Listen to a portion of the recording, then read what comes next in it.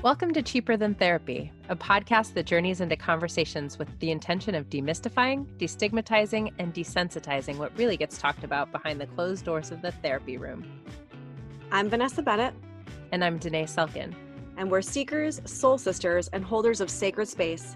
So join us as we dive into the ways that therapy can be connecting not only to yourself, but also to those around you.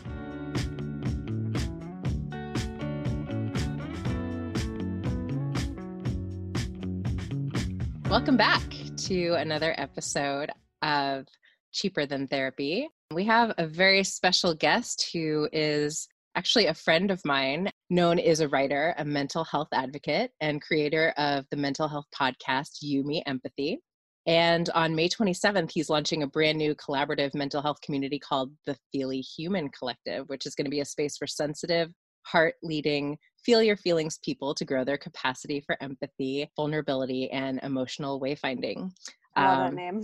Right? And I think this friendship to me is sort of what is so powerful about social media. This is someone that I started following because I don't know, I saw something I think someone had reposted of known, and what you had posted resonated with me so much. I started following you, just really started loving your posts, started listening to your podcasts. And then at one point, I think you asked me to be on your podcast, and I was so excited.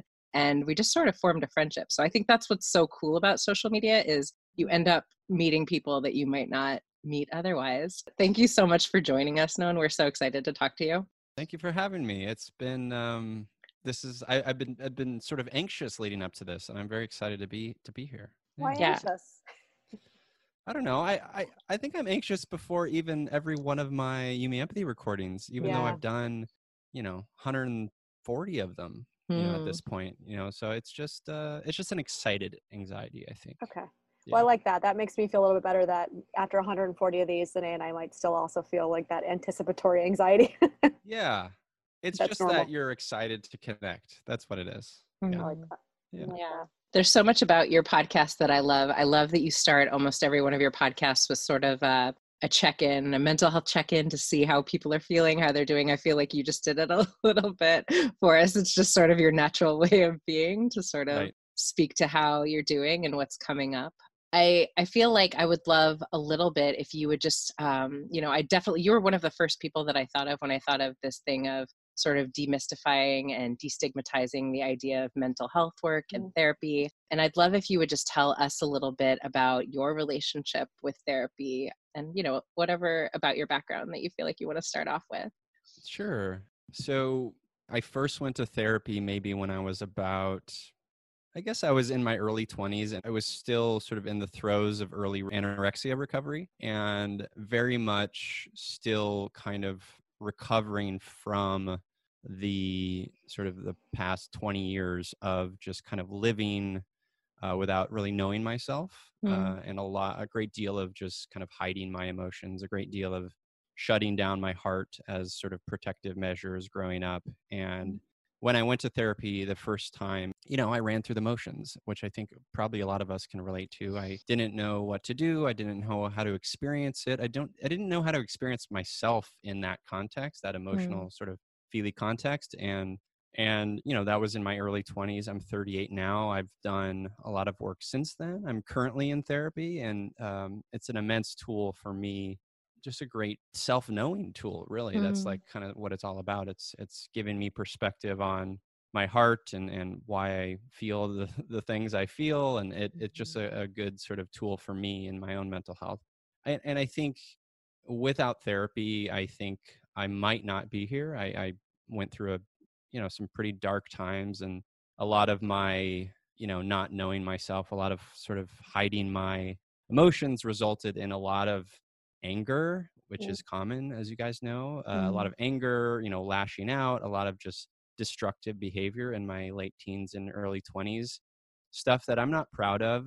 But, I'm here today, and I'm excited to be here, and I'm excited to really be in a place in my life where I'm really finally starting to know myself a little better. And it's taken a while. I mean, not that that's the endless journey of living, right? Is like knowing ourselves and figuring who that person is. But I think like at 38, I'm finally starting to kind of figure out who the hell I am as a person. And it's it's exciting, but it's also scary, and it comes with a certain amount of boundary setting and standing up for myself and letting go of a lot of old stories and baggage and things like that. But I wouldn't have it any other way. Mm. So many profound things. I like don't even know which one to go with. I do love though. So this idea that, you know, as you were talking, it's like the Jungian term individuation, right? Which is a lifelong journey. And I think so many of us feel like, oh, well, when I do this, I'll know myself, or when I accomplish this thing, I'll know myself. And I almost want to point out to the listeners, like, you almost will never know yourself, because the idea is that you're constantly evolving, and it is a lifelong journey, and there's excitement and curiosity in that, even if there's fear. And we should be excited about that journey, right? It shouldn't be as scary as I guess we kind of make it out to be. Yeah, no, absolutely. I'm pretty fond of Buddhism. There's a lot of Buddhism in the sort of the seeking journey, and it's a constant thing. And I agree with you. And I think that's the piece of it that is sometimes hard is the change that, you know, the evolving that is part of that. And there's a lot of grief that's wrapped up in that. I've experienced some of that. And I think it's hard to, even if like you like who you are, it's hard to come to terms with who you are, right? You know, and all of your foibles and bright spots and dark spots, all of it, it's hard to really look at yourself in a truthful, authentic way. And you know, it takes effort, and it takes a great deal of humility, for sure.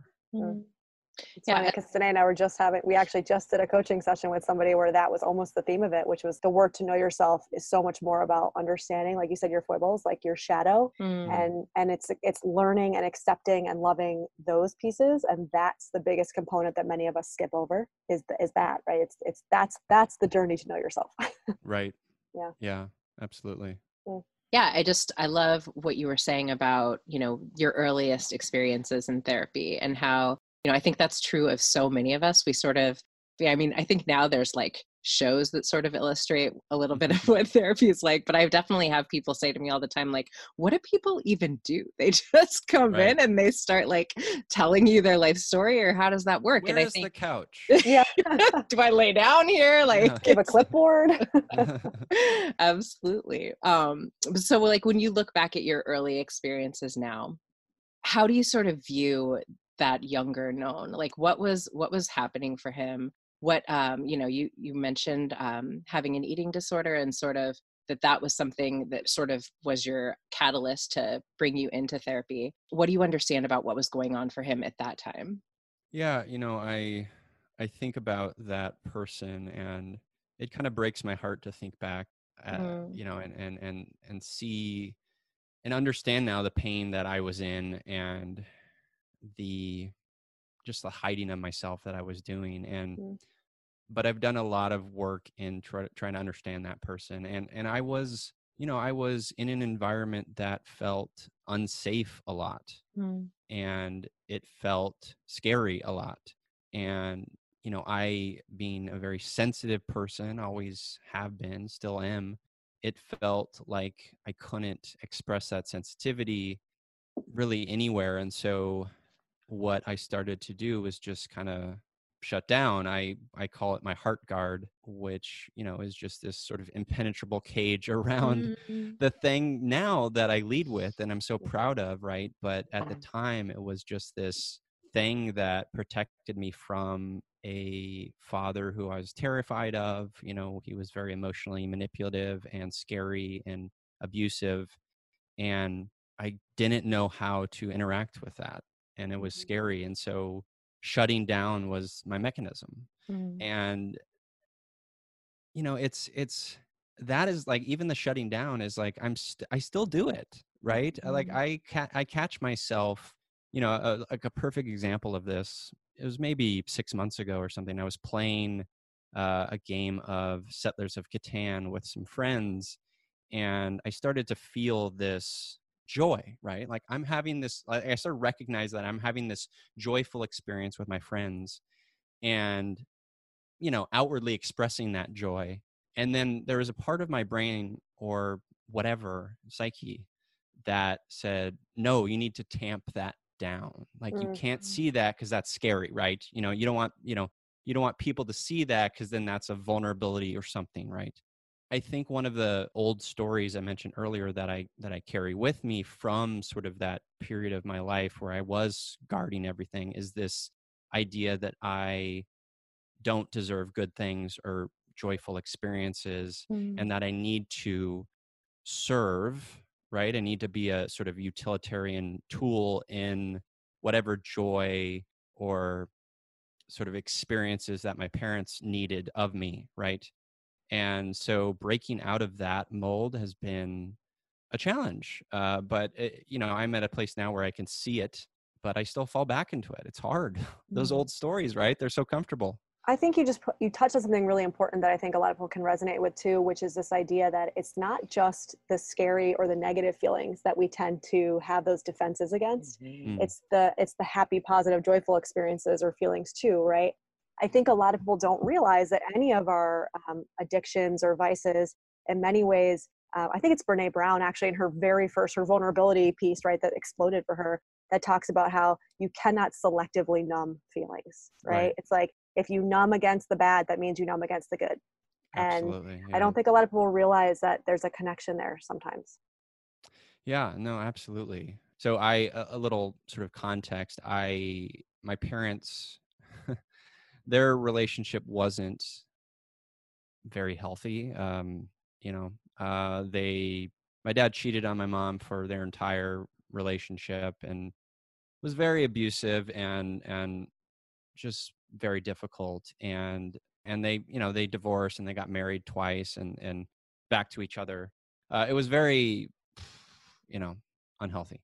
And one of my sort of emotional responses to that in that context of like me trying to like people please and sort of satiate and all these things emotionally, not sort of looking at me, just everything to the detriment of me, was to try to essentially like mediate their marriage. Mm-hmm. um, which, looking back on it, was a fool's errand, of course, because there's nothing I can do. But, the sort of like Enneagram type 2 sort of people pleasing, I don't deserve love part of me, like felt like he needed to do that. And so there was a period of time where they were separated and I was essentially kind of like helping out my mom. Like she would cry on my shoulder and cry about my father, and then I would go to my dad and he would yell about my mom, and I would try to like just go back and forth. Mm. And this was when I was around 19, 20 in there. And I wanted to make it better, right? I wanted to fix it, but of course I couldn't. But my reaction to that was like, okay, I can control food, right? That's it was a control thing. I felt very out of control, and so I poured all of that feeling of out of control and feeling not being seen into orthorexia, into anorexia, which lasted uh, 5 years or so, and maybe 4 years, and nearly killed me. I was very, very sick, and I I even went to study abroad in Swansea, Wales during the time, and that was kind of where it got the worst. And it was just a slow death was what it was about. And I think a part of me wanted people to kind of see me struggle, like, see what you did to me kind of thing. Mm. Yeah. um which is unfair, but that's how I felt at the time, I think. Yeah. I love that you're touching on this point because I think it's something that we understand and anyone who's ever sort of struggled with an eating disorder understands, but I don't think everyone understands that. I think there's always almost that I have heard a component of an attempt to try to gain some control in a world that feels chaotic that is linked to an eating disorder. I just sort of Hmm. see that like across the board. And I think so much of the time people think that eating disorders are about body image and vanity. Mm-hmm. And really, it's about like, I am trying to get some control of something. And this is Right. the thing that I can control. Right. Yeah, absolutely. And it was also a great deal of self-hate, right? Mm, And feeling that feeling hopeless and useless, right? Like me trying to attempt to mediate a marriage and finding no headway, right? And then the response to that is, I feel useless. I Mm. can't do anything, right? I don't deserve to be nourished. I don't deserve right. love, like all these things that still hang over my head that I try to combat. But yeah, it was a very dark, scary time of my life. And, I, I look back on it and I feel like, gosh, I must have irreparable damage, to my heart or something, because there was a period of time where all of my hair was falling out. I was 114 pounds. Like Mm-hmm. I was very, very sick and everything hurt. And yet I continued, and it took a doctor and a great deal of suicidal ideation to a doctor basically said, your heart's going to stop unless you make a change. And I like to now look back on that sort of romantically and metaphorically and say okay, I did change my heart in that I opened it, right? Mm-hmm. That's kind of how I like to reframe that. Mm-hmm. But the reality is that I started shoveling food into my body until I could figure out how to deal with the emotional mental piece of it.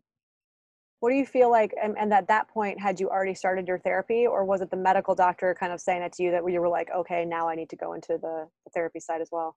Therapy came after that. Yeah. Although I did have the very first time I went to therapy was one single, maybe 20-minute session with this Welsh therapist who was a woman. And it felt to me like she had never experienced any man talking about having an eating disorder.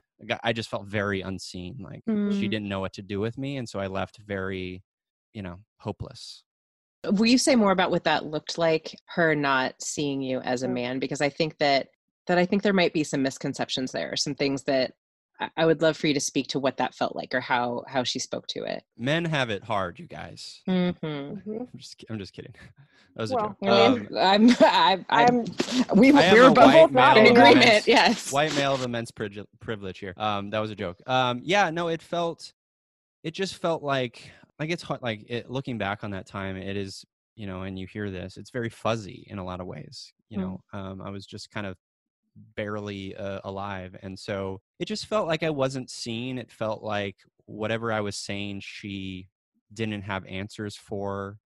And, it was probably a result of maybe her lack of inexperience in that specific area, right? But it was also probably me not, being truthful to myself, right? It was probably me even masking a lot of what I was saying, right, or because how I don't bad it really remember. was, or whatever. Exactly. And I probably felt a lot of shame, and not shame, I think, in the sort of the gendered way, like a man with an eating disorder, but shame and that God, how can I let myself get to this place? I think I had some shame in that way. And so I was probably masking a lot of what I was saying. And so what I did say was probably gobbledygook to her.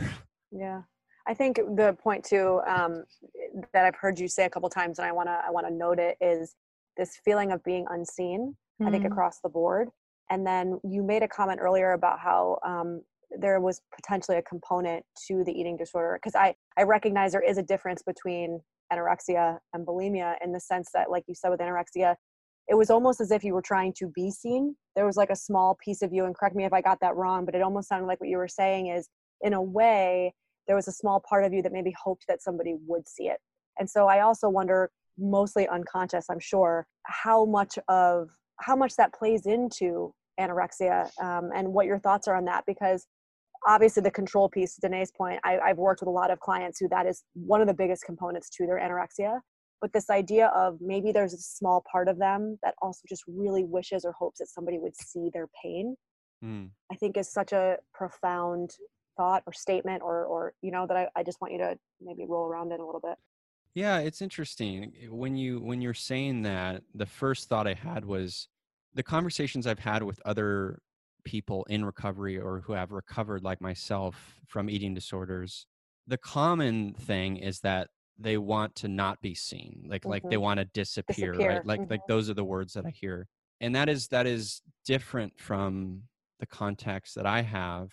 And I wonder if part of it is, and I'll get to that in a second, but I wonder if part of it is last year, for the very first time in my life, I spent some time with other people who have recovered or in recovery from eating disorders. And it felt very oh my God, these are my people. Like it felt very home. But prior to that, I had never experienced anyone else. I recovered on my own through the help of, some family and friends and things like that. I never, sought treatment or anything like that.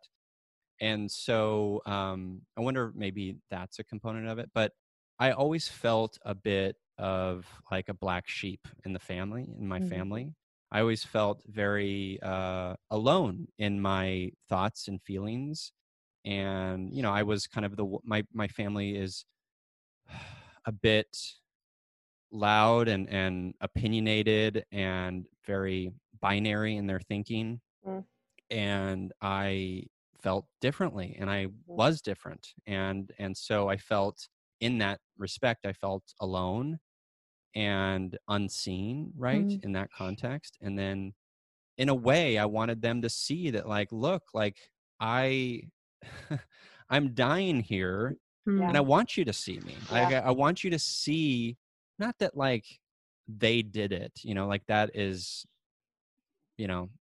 not the right sort of context, but that we need to see people. We need to see each other and see their pain and be witness to their pain and try to understand. And I think that takes work, and also it takes humility and leading with our hearts as opposed to our egos, right? Like that is a work that I'm trying to do more in my life, is really to see people and accept them for who they are and champion their growth as people.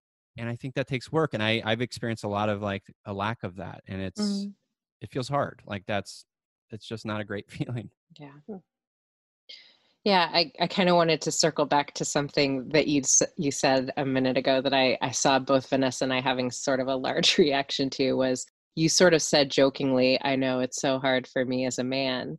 And, I think the therapist in both of us sort of jumped, because I think this is something that I have come up so often with my Caucasian male clients, which is this idea of my struggle isn't as big because I have so much privilege. Yes. Who am I to feel pain? Like, let me minimize my pain. And I think, I just want to speak to that, because I feel like there's so many ways that we as a society are failing our men. And I love the work that you do, Noam, for this reason, because I feel like you sort of bring this idea of men are actually experiencing all of the emotions that women are experiencing, regardless of gender and, race. But that, there's this documentary, The Mask You Live In. I don't know if you guys have heard of it, but I tell a lot of my male clients to watch it, because I think that it's just really important that we sort of condition little boys to feel like whatever it is that you're experiencing emotionally, put it down, push it down. It's not really relevant. It's, man up, whatever the thing is we tell our boys. And it is just so damaging. And I feel like I continue to hear it as I talk to men, like, oh, well, whatever I'm feeling, I'm a man. It's, I've got it easier than the women in the room. Right. And I appreciate that. There's two responses I have to that. One is, I wasn't saying that as a sort of comparative suffering. I don't think there's any use in comparative suffering. It's not a useful tool. But I think it is important to recognize privilege. I can hold on to both, right? I can hold on to the fact that I do have immense privilege, right? And still hold my pain, right? Like, and I think there's a faulty logic in the way we look at that stuff sometimes and think that we can't hold those truths simultaneously, right? It's almost like they have to cancel each other out or something, and that's just wrong. Yeah, absolutely. And I have a certain person in mind that came up for me when I was thinking about that, which the idea that both can exist. I mean, I think that can be across the board, right? I mean, I think this is part of the work that we do to become more human, right? Is understanding that all things can exist, especially the things that seem like they're in direct opposition to each other. And so I like that was your response to it, is like, yes, I do also see that I do have this privilege, and I can still be in my suffering and admit my suffering and not compare it, right? Yes, absolutely. Exactly. And how can we stay in the curiosity about all of our experiences, what it is like to be in your skin versus sort of like, well, to your point, your suffering isn't as big as mine, or that comparative suffering that you're speaking about, but that all of us have our individual experience of what it is to be alive. Mm-hmm. Right. I think it's important to look at both, right? The individual and the individual in context of the collective, right? Like you talk about raising young boys, and, you know, I'm 38. So I was raised in a time where, you know, emotions and these things like weren't talked about in context of men. And I think we're getting better, but I do think that societal structure breeds a lot of violence toward women, right? Misogyny, racism, homophobia, like those structures breed a lot of, like heartache and division in our culture. And that stuff, like, you know, makes me, it just gives me nightmares to think about. But I do think it's getting better. I do think that it is important for men to talk openly about their feelings, because we're all human and we all have feelings, right? And like I was just thinking about this, right? I was writing about this just the other day and thinking about how, like you said it, Danae, like how we have to man up, right? Or even in some of the language, I heard a woman, I don't know if it was a friend or like on TV, like language like, oh, you have the balls to do this, right? Like that is gendered language that enforces these things that we're talking about that are so toxic. And how do we break that stuff down? I guess having these conversations, right? And continuing to raise little boys and little girls to feel all their feelings, right? And recognize that, you know, they're not alone in them. Wasn't it, I think it was Betty White that actually made that comment a long time ago about, like, I don't know why we use that comment and we pretend balls are so strong when actually they're like the weakest part of the body. And she goes, we should say you're being a vagina because it's actually the strongest, like, organ that we have. And it was hilarious. I mean, still Betty White, but love it. Yeah. But I do think, and I hope that it's changing. And I do think that there are men like yourself and, you know, others, Vanessa's boyfriend, that are starting to create dialogue around how do we create space for men to be in the full experience of their humanity, to name what it is and normalize, you know, that it's important to talk about. Well, there's more emotions than anger, right? Yes. I think that's so important for men because that's what you guys are trained that it's the only safe feeling, right? That you're allowed to feel and express as anger. And so everything gets filtered into that one emotion. And to your point, when you're talking about racism and sexism, I mean, it explodes out because that's the only acceptable thing that you're allowed to feel. Yeah, absolutely. And I think it's, maybe this is wrong, but I do feel like the way, like my father being this sort of, you know, alpha sort of successful businessman, you know, later in his life, and very kind of, you know, strong, and then me kind of like reacting to that early on and like, oh, this is not what I like. This is not the model that I want. I feel like I had, in a weird way, a leg up on that, on sort of reframing that narrative and sort of rewriting that stuff for myself. Because, you know, I saw early on that doesn't create, you know, harmony. That just creates division and heartache, you know? Yeah, you actually saw it. It went the opposite direction. Like you saw it and pivoted away from it rather than what a lot of people do, which is just continuing the cycle. Right. Yeah. And how did you see it impact your dad, or how did you see it impacting men in negative ways that you knew that that's not what I want to sort of move towards? Well, you know, I think a lot of it was just the rage that I saw bubbling inside of him, like on the surface always. My mother, you know, she would be yelled at often, and you know, my dad like was like holding this rage in his body, and it was so palpable. And it came out at times. It came out at times, you know, when he'd, you know, hit me with sticks or whatever, or the time he threw the kitten off the balcony, and, you know, and the time he, you know, just like real like bursts of violence, right? That just terrified me. And that sort of violence and that rage inside, like, is so deeply unhealthy. And it scared me, right? Like those violent outbursts, it scared me. There's such a feeling that I have, like, as you're talking about this, and I'm separating it out, even like the gender thing, I can actually see, I feel it in my own body. And so I want to call it out because I recognize it's probably not just me, it's a collective thing. While simultaneously we teach boys that anger is the only acceptable emotion, we also as a society are very, at least with women, I mean, I guess maybe in general, anger is also a very shameful emotion to feel, and not pretty, and kind of ugly and gross, right? And Right. so it kind of resonates with me what you're saying about seeing that, like, that rage bubbling out of the surface. I feel like my mom, especially when she was younger, was very similar. Mm. And I think for me, part of my work or journey, or realizing right now, holy shit, there's so much more to do around that, is trying to pretend like I don't have that.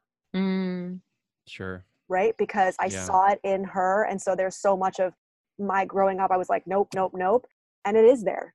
I mean, of Yeah. course it's there, right? Isn't it one of many of the spectrum of emotions that we all feel as a human? But it doesn't feel safe to me to feel because it's like scary. Right. And I feel like I've heard similar ways of saying it, I think, from clients. And I don't know, the way you were just talking about it really brought that up for me, almost like palpably in my chest. I was like, ooh, yeah. I do think we, as children of parents, right? Like we say to ourselves, we're not going to be that thing. Like we're not going to like follow their, and I think there's some denial in that, right? And ignoring of the thing, right? And I think I did that for a while, but you're right. And at a certain point, we have to look at it and understand that like it's a human emotion or whatever it is. Like there's regardless of what it is, we need to look at it, right? We need to be curious about it. We need to explore it. We can't just shove it down. Well, also, you made a comment in what you had written to us, about boundaries being something that you're really working on. And, one of the sayings that we have in therapy is, when you know that a boundary has been violated, you usually know because you feel a sense of anger. That's one of your kind of red flags, that a boundary has either been violated or you haven't actually set a boundary. So you're kind of angry with yourself. Yeah. And so this might be like a tangled web we weave, but I think it's interesting that we're talking about anger, and then also boundaries was something that for you, at least right now, is like your current work. Boundaries are hard. Boundaries are difficult. To say the least. I mean, there's like, the more I'm like sort of coming to terms with what they are and what they mean and working on it in therapy, there's grief in boundaries, there's loss in boundaries, there's self-acceptance in boundaries, there's knowing in boundaries, there's all of it. And for me, like specifically, the boundaries I'm working on now are in context of my family at large, right? Like, and specifically, my mother. I haven't had a relationship with my father for many years, and we don't really speak anymore, and that's a boundary I've created, and it feels healthy and good for me. But with my mom, she's made it difficult over the last couple of years. She outwardly has said to me, to my face, that we can never be close because I don't believe in her God. She has said to me that the work that I'm doing is negative, in terms of the podcast and talking about empathy and talking about our feelings. She thinks that is a negative, gross pursuit. And she's basically said the Feel a Human Collective, this new project I'm working on, is, I essentially like reached out to her and say, hey, like I'm doing this crowdfunding thing. And her response was, I'd rather support something that I know helps people. Wow. About a year ago, we had this big blow up, and there was a great deal of anger, and I talked about it at length on my podcast. But essentially, it was a very illuminating to the fact that she doesn't see me or accept me as who I am. I think there's a great deal of probably guilt in her, and I don't want to speak too much about how she's feeling, but it just felt immensely unseen. And so, and she continues to sort of ring that tune. And so I'm coming to terms with the fact that, like, okay, how can I maybe continue to have her in my life, but also have the right boundaries that don't get me hurt, right? And also like respect myself, and I'm still working on it. It's still a little messy. It is. And, I think what you're speaking to is so powerful to me, known because I think so much of the work that I know Vanessa and I talk a lot about in terms of individuation work, which is the work that Carl Jung talks about, which is like lifelong work, but it's sort of like this process of individuating from our family of origin. And then, myself with a capital S. And what does that mean? And what does that look like? And what are my truths versus the truths that I was sort of conditioned to believe? Mm-hmm. And I think so much of the time as adults, what we are sort of, I want to say like reacting from in an unconscious way is these attempts that we made when we were little and are still, frankly, continuing to make to be seen by our parents. Do you see me? Am I okay with you? Will you accept me and love me as I am? And I think a big part of the individuation work becomes, do I see me? Do I accept me as I am? Yeah. I'd imagine you two being parents of young children, you'll deal with this eventually. It's that I'd imagine for my mom, and I have a great deal of empathy, like thinking about it, is like, she, I think, is holding on to the person I was, right? The sensitive, like sort of assistant to her, like the sensitive person at her side. And I still am very much the sensitive person, but I'm also, right, like seeing myself and accepting myself and growing in ways that, are maybe counterintuitive to what she thinks, right? The way she thinks about this stuff is like ignoring them. And that's just not the way I see it, right? And because like I don't sort of frame the world in this binary way, I can see the beauty in so many truths, right? And there are so many truths, right? And her framework is a singular truth, right? And that just doesn't align with the way I see the world and see my feelings and see mental health, all of it, right? And I think she can't get over that, right? And so that's not for me, that's her thing, right? And I have to accept that. And I've struggled with this thing that like I still want them to see me, right? I still want them to accept me. Like it makes me sad, right? It really does make me upset and sad, but at a certain point I have to accept that like I do love myself and I do value the work that I'm doing. And I recently read the Queen Glennon Doyle's book Untamed, and she was talking about the islands, right, that we have, right? And I have people in my life, friends who do see me and accept me, and I bring those people on my island because they are going to champion my growth. They are going to see me for who I am and cheer me on and meet me heart to heart in ways that the people who aren't and those people aren't going to be on my island. And that's the boundary and the self-love that I need to pursue, I think. Well, and I think you spoke to something that I know a lot of people listening, it will hit home with them, because I teach a class around boundaries, and so many times I say to people, look, one of the hardest things about boundaries is that they act as a strainer on relationships, right? I mean, self-work in general acts as a strainer. Yeah. And there are people who are going to fall through that strainer. And it's not really because of you, it's because of them. It's because when we set this boundary or we start to do this kind of inner work, it's a harsh mirror to look in for that person, right? And so when I think about your mom, what happens is it's not actually about you, right? It's about her reflection back to herself that she's getting from you and from this work that you're doing. And she's not, at least right now, capable of actually seeing that. And that feels like too much for her.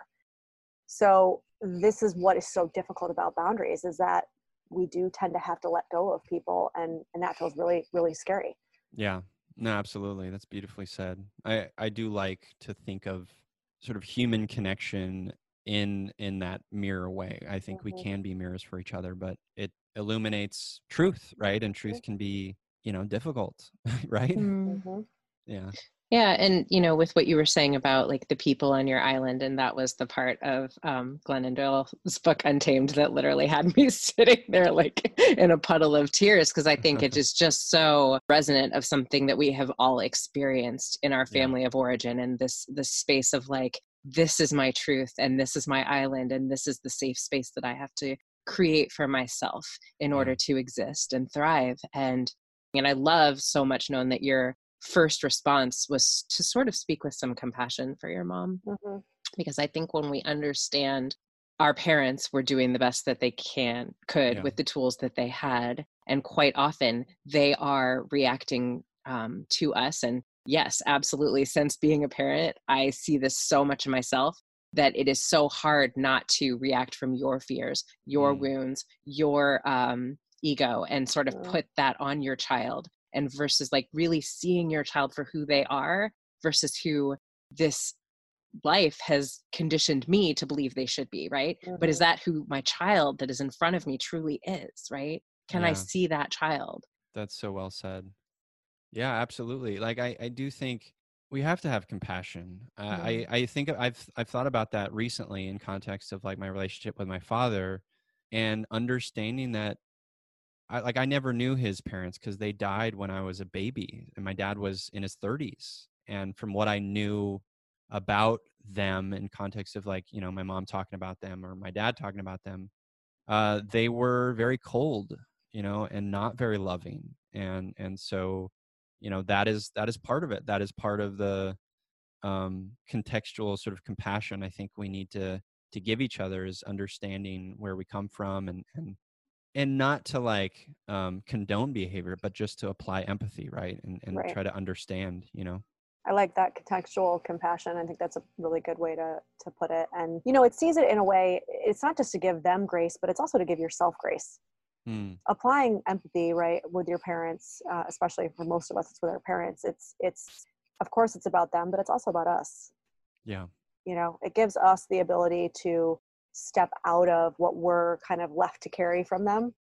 And in a sense, give them back what they kind of put on us to carry when we're able to give them that empathy. Does that make sense? Yeah, absolutely. I see that. I mean, I think empathy is the best, you guys. I love empathy. I mean, it really is like, as I think more and more about empathy in context of human relationships and connection and healing, it truly is the best because it allows us to see each other and be open to different ideas and perspectives, and it informs me and heals me and challenges me every day. And I just, it's the best. I've done a couple of workshops, empathy workshops at some local colleges recently, and talking about empathy in terms of like coronavirus, talking about empathy in terms of just, I think the nuances we don't think about of empathy, which is like, we often think about it in this way that's like putting ourselves in the shoes of another, right?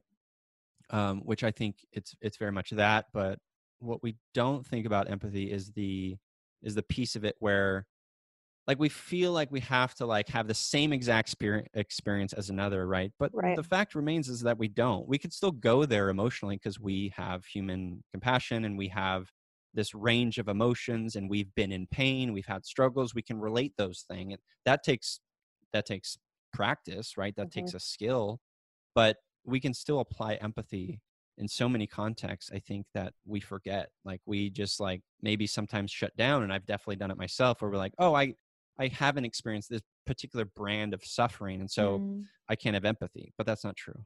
Well, I think that as therapists, we struggle with that, meaning a lot of times I've heard people say, they're looking for a therapist that has been through a specific thing that they've been through. And I don't think that has to be the only kind of, prerequisite when you're finding a therapist, because we don't have to have been through the exact same thing to be able to empathize and be able to kind of walk shoulder to shoulder with you through your pain. It's not about us being able to tap into the exact same thing. Absolutely. Yeah.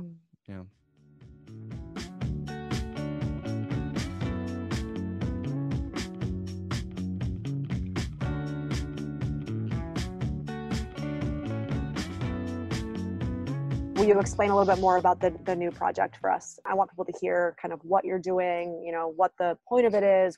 I mean, I think we've heard kind of what the drive for you has been to create it, but I'd love to hear more about it. Yeah, thank you so much. It's called the Feely Human Collective, and it kind of stemmed out of this experience in doing my podcast, You Me Empathy, which I created because I wanted a safe space for people, right?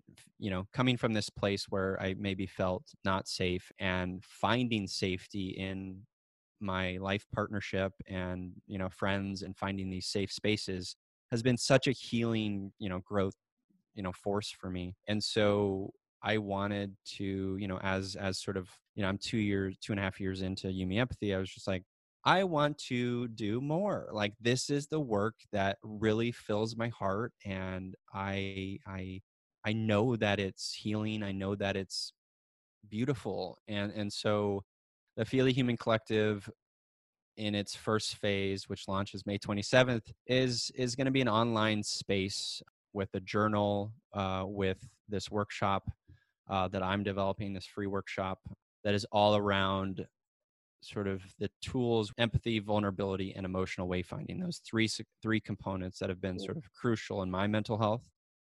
And so tapping into those skills and understanding those skills in context of our human experience and recovery and mental health.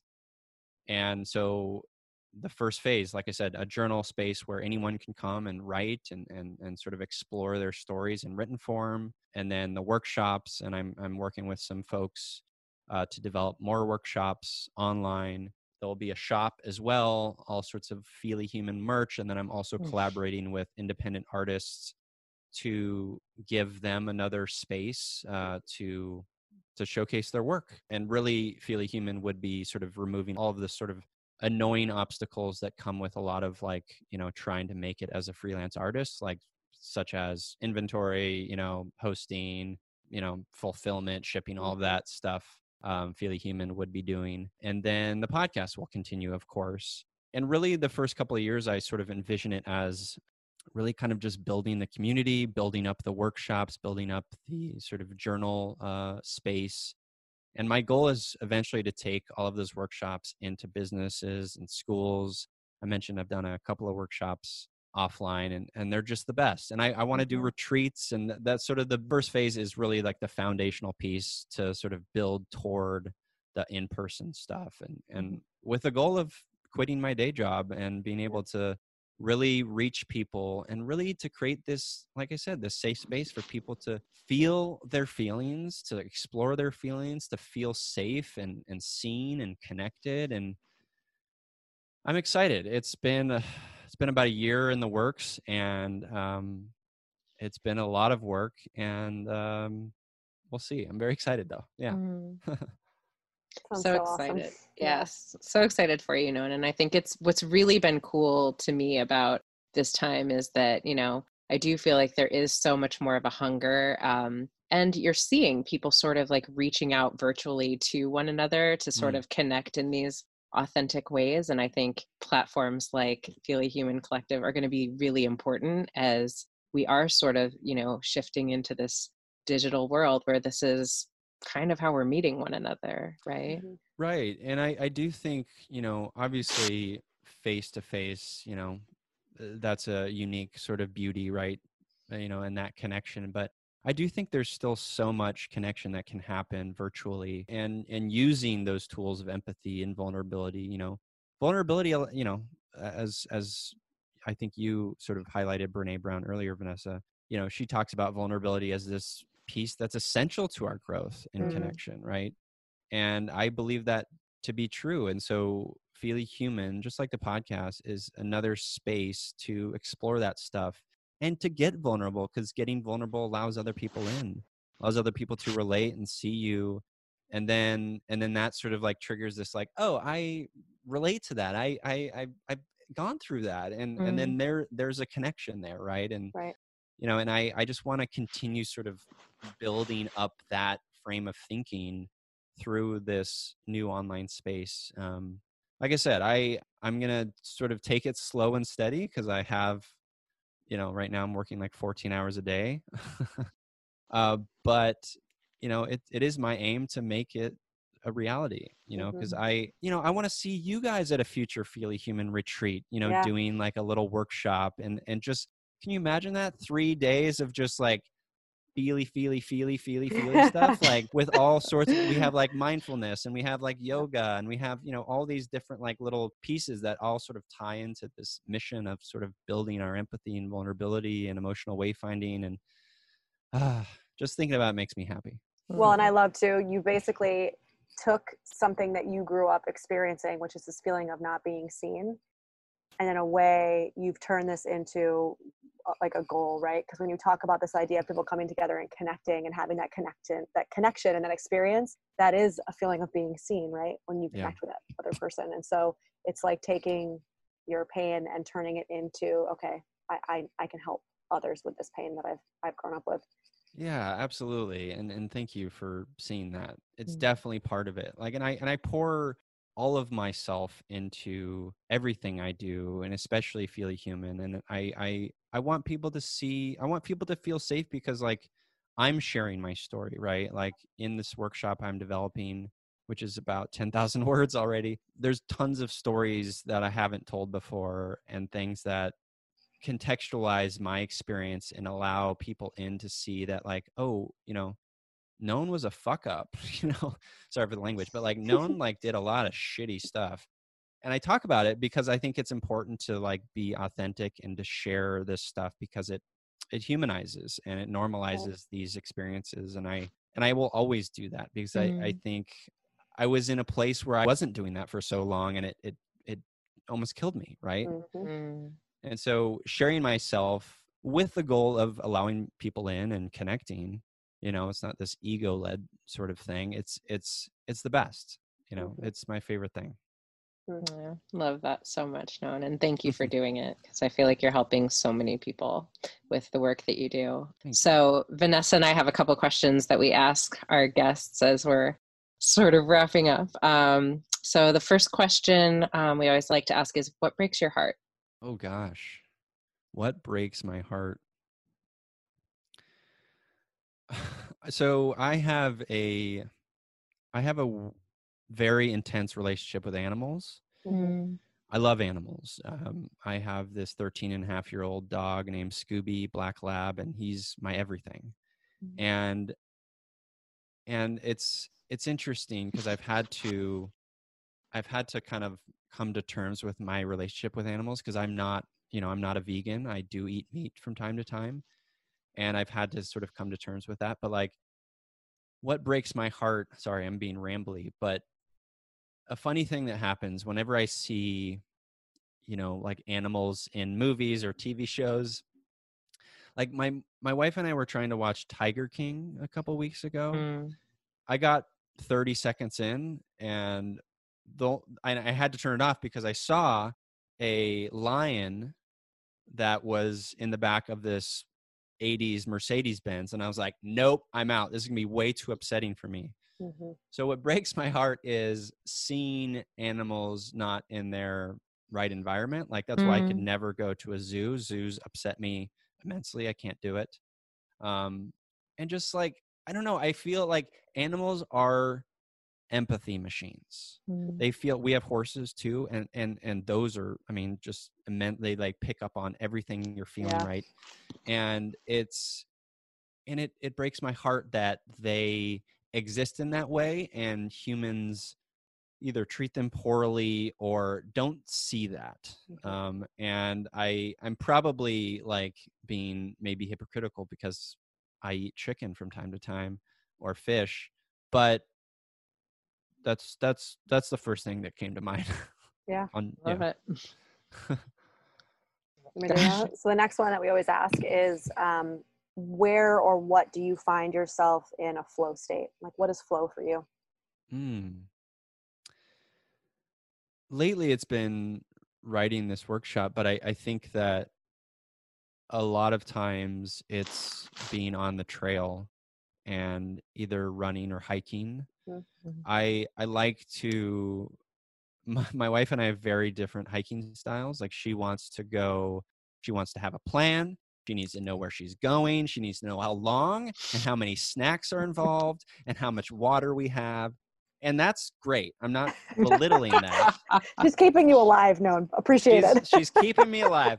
But my style is let's go on an adventure and not think about any practical things and see where it goes. That's and right. see, and that, like, I can take that to a place where it brings my wife discomfort, but it also brings me a great deal of joy in that I can just kind of be, and it's just such a feeling of connectedness and healing, and it brings me immense joy to be out on the trail and just kind of think about my relation to the universe, and not have to think about water or snacks.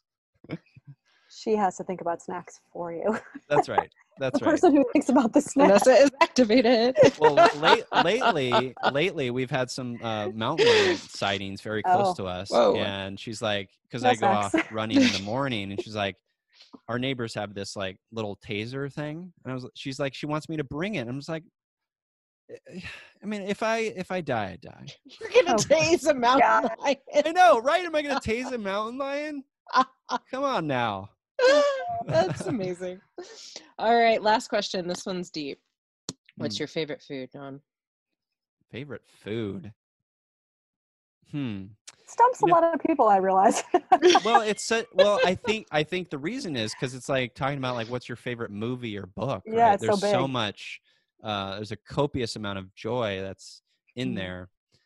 My brain first went to a fresh salad. Honestly, like we Sounds like you, Vanessa. we have a community garden. We have a garden in our community that we can go and pick lettuce from, and tomatoes and beets and things. And so fresh veggies and fruit and stuff from the garden, and just, homemade dressing, and that's the best. I can get down with that, because there is something unbelievable about actually picking food off of a vine and then eating it. Like the taste is like nothing you've ever experienced. I mean, for me, moving from the East Coast to the West Coast, when I got out here and I was like, this is what a strawberry is supposed to taste like, mind blowing. Yes. It's huge when you actually get that like right from the ground. It's not a grocery store tomato or strawberry or whatever. Exactly. Absolutely. Yeah. About that. Well, Non, thank you so much for doing this with us. We are just so grateful. And, I just feel so inspired by the work you're doing in the world, the way that you are sort of giving people permission to show up as their full Feely Human selves, and really excited about the Feely Human Collective, and keep Vanessa and I posted. We want to be a part of it, and just keep on keeping on with this work. It's so important. Well, thank you so much for saying that, and thank you for having me. I've been listening to this podcast, and it's great. You guys are doing a tremendous work yourselves, so you should be proud of yourselves. Thanks, Non. Someday we'll have a studio like yours instead of in our closet. Oh, I do not have a studio. Like, we have this tiny house, and I'm in the room where we do all the things. Yeah. So no studio. It's just very fancy. Yeah. Oh. All right. Well. Be well.